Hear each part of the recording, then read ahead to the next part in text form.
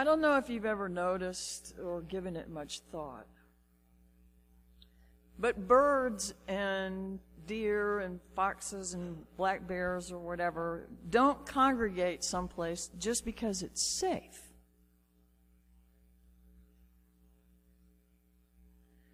I mean, no one at my mother's house is going to shoot wild animals or birds or poison them. She has no cats. She has no dogs.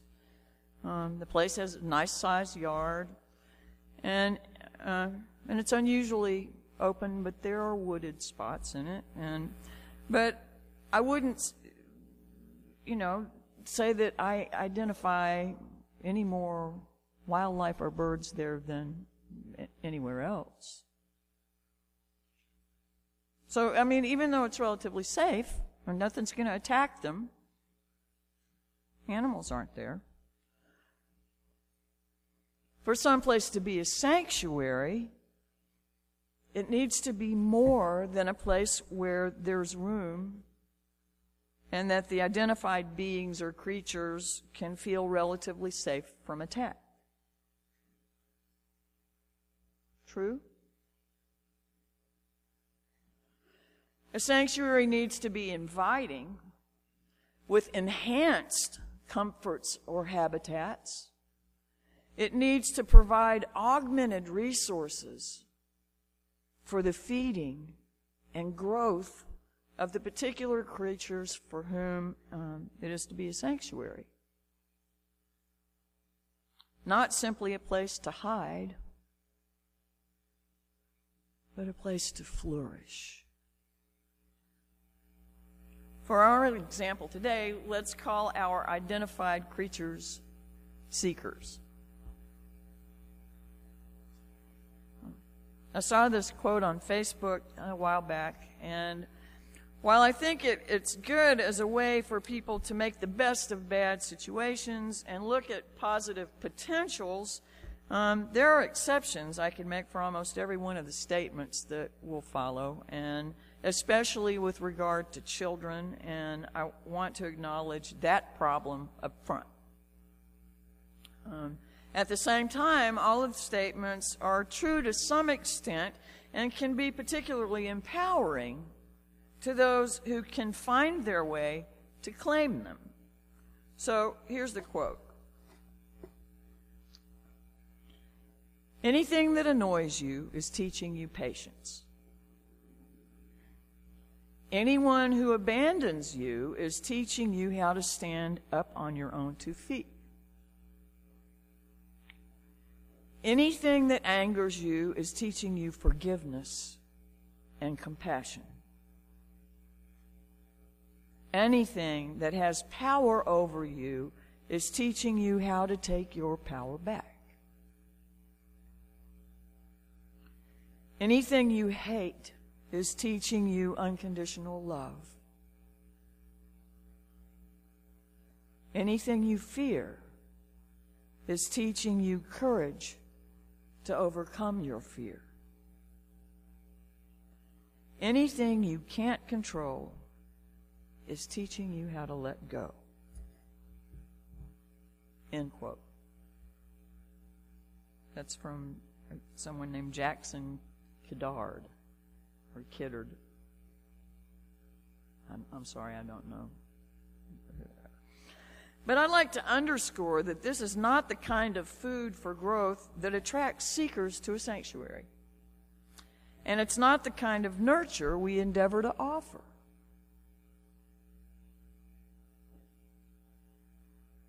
As with any systems, there will be occasions when problems like that arise, and I would like to invite any and all of us to try to see things from those sorts of perspectives. It's an elevated spot. It's also often a spot of privilege. But there's an element to every story represented here that neither you nor I can or will ever understand. For every face here, look around. There are people that you've been seeing here regularly. There are people that you haven't seen in a while, and they're new people and visitors, and every single face represents a story. Every face that you can see, because we can't see our own, represents a story, part of which you will never understand.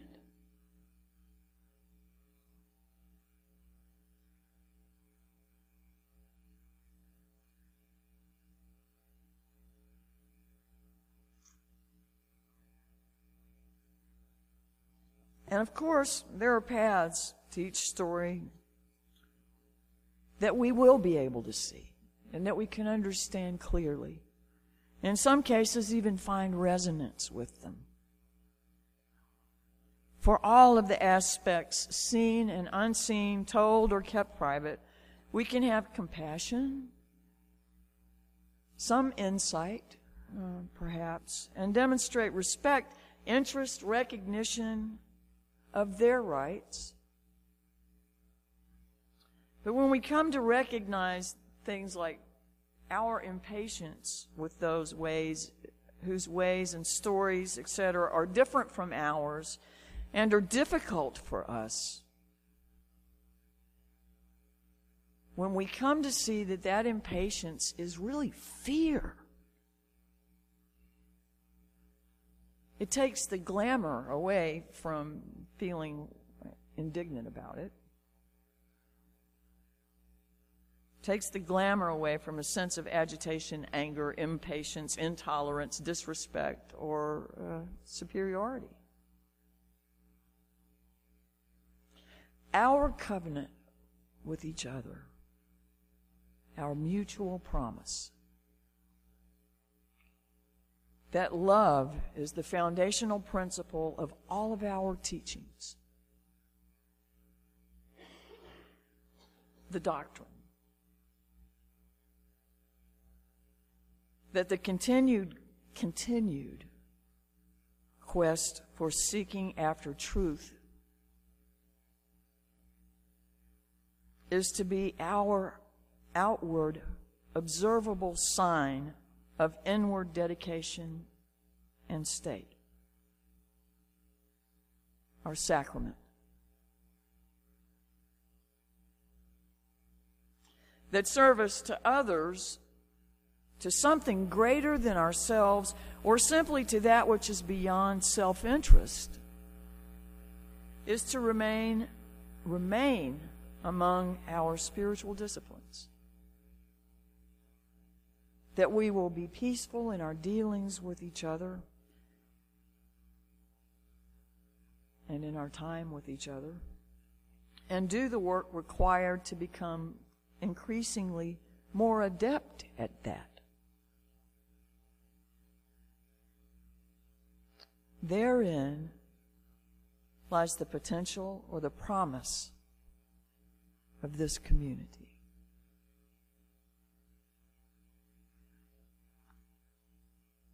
I was in a meeting and heard someone talking about being glad they were back in Louisiana where they grew up, and that they didn't have to explain here that Louisiana is another country.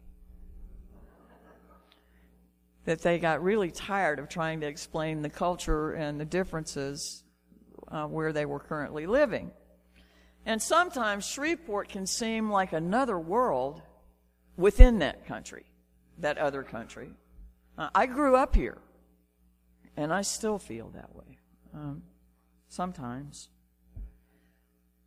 They went on, another person went on to share a story of a family with parents, one of which was from Colombia and the other was from Honduras, and they had both come from very difficult circumstances and maybe even deplorable conditions. But they loved their country. Each of them loved their country.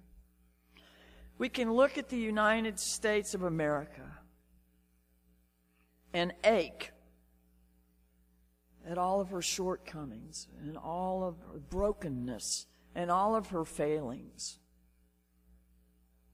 but still love this country. For many of us, our homeland. In large measure, that's because of the things we believe to be part of her promise. The promise that is America.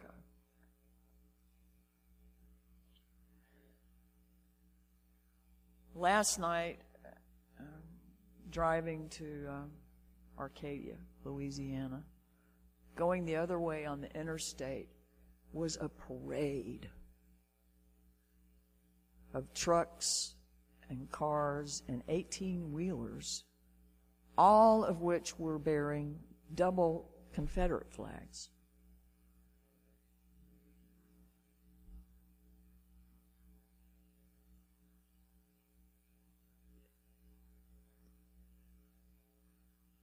In one way that makes me sad, and in another way it scares me, but mostly it helps me remember we have a long way to go.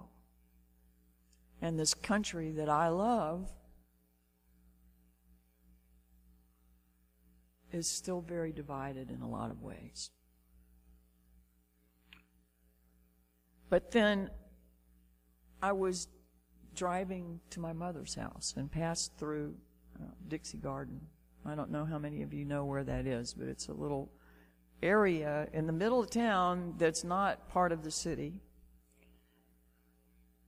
It's outside the city limits. And when I got to the beginning of Dixie Garden, from there to the other side, which is maybe 3/4 of a mile, every single telephone pole had an American flag on it, and I counted them. There were 100 in just that little strip. And it's, at first I thought, oh my God, what's happened? Because it felt like something awful must have happened for that kind of show of patriotism. And I called Susan, and she reminded me that it's the anniversary of that awful occurrence. 9/11. But at the same time, I saw all these flags. Both of those ideas came to me. The pain and the brokenness, and also how deep it is inside of me. And I think, our love for this country is as much about our hope as it is about reality. The promise of All Souls Unitarian Universalist Church of Shreveport, Louisiana, is to be a sanctuary for seekers.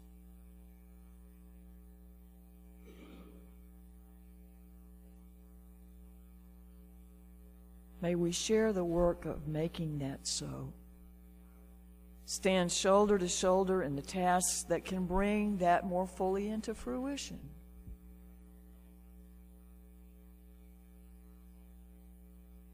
May we remember the promise and the love.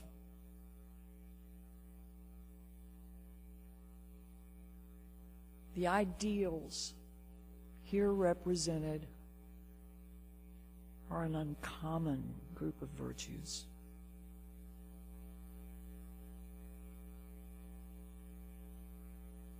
I'm so glad you're here for homecoming, and I hope you'll stay. And always, I hope we will continue to stand on the side of love.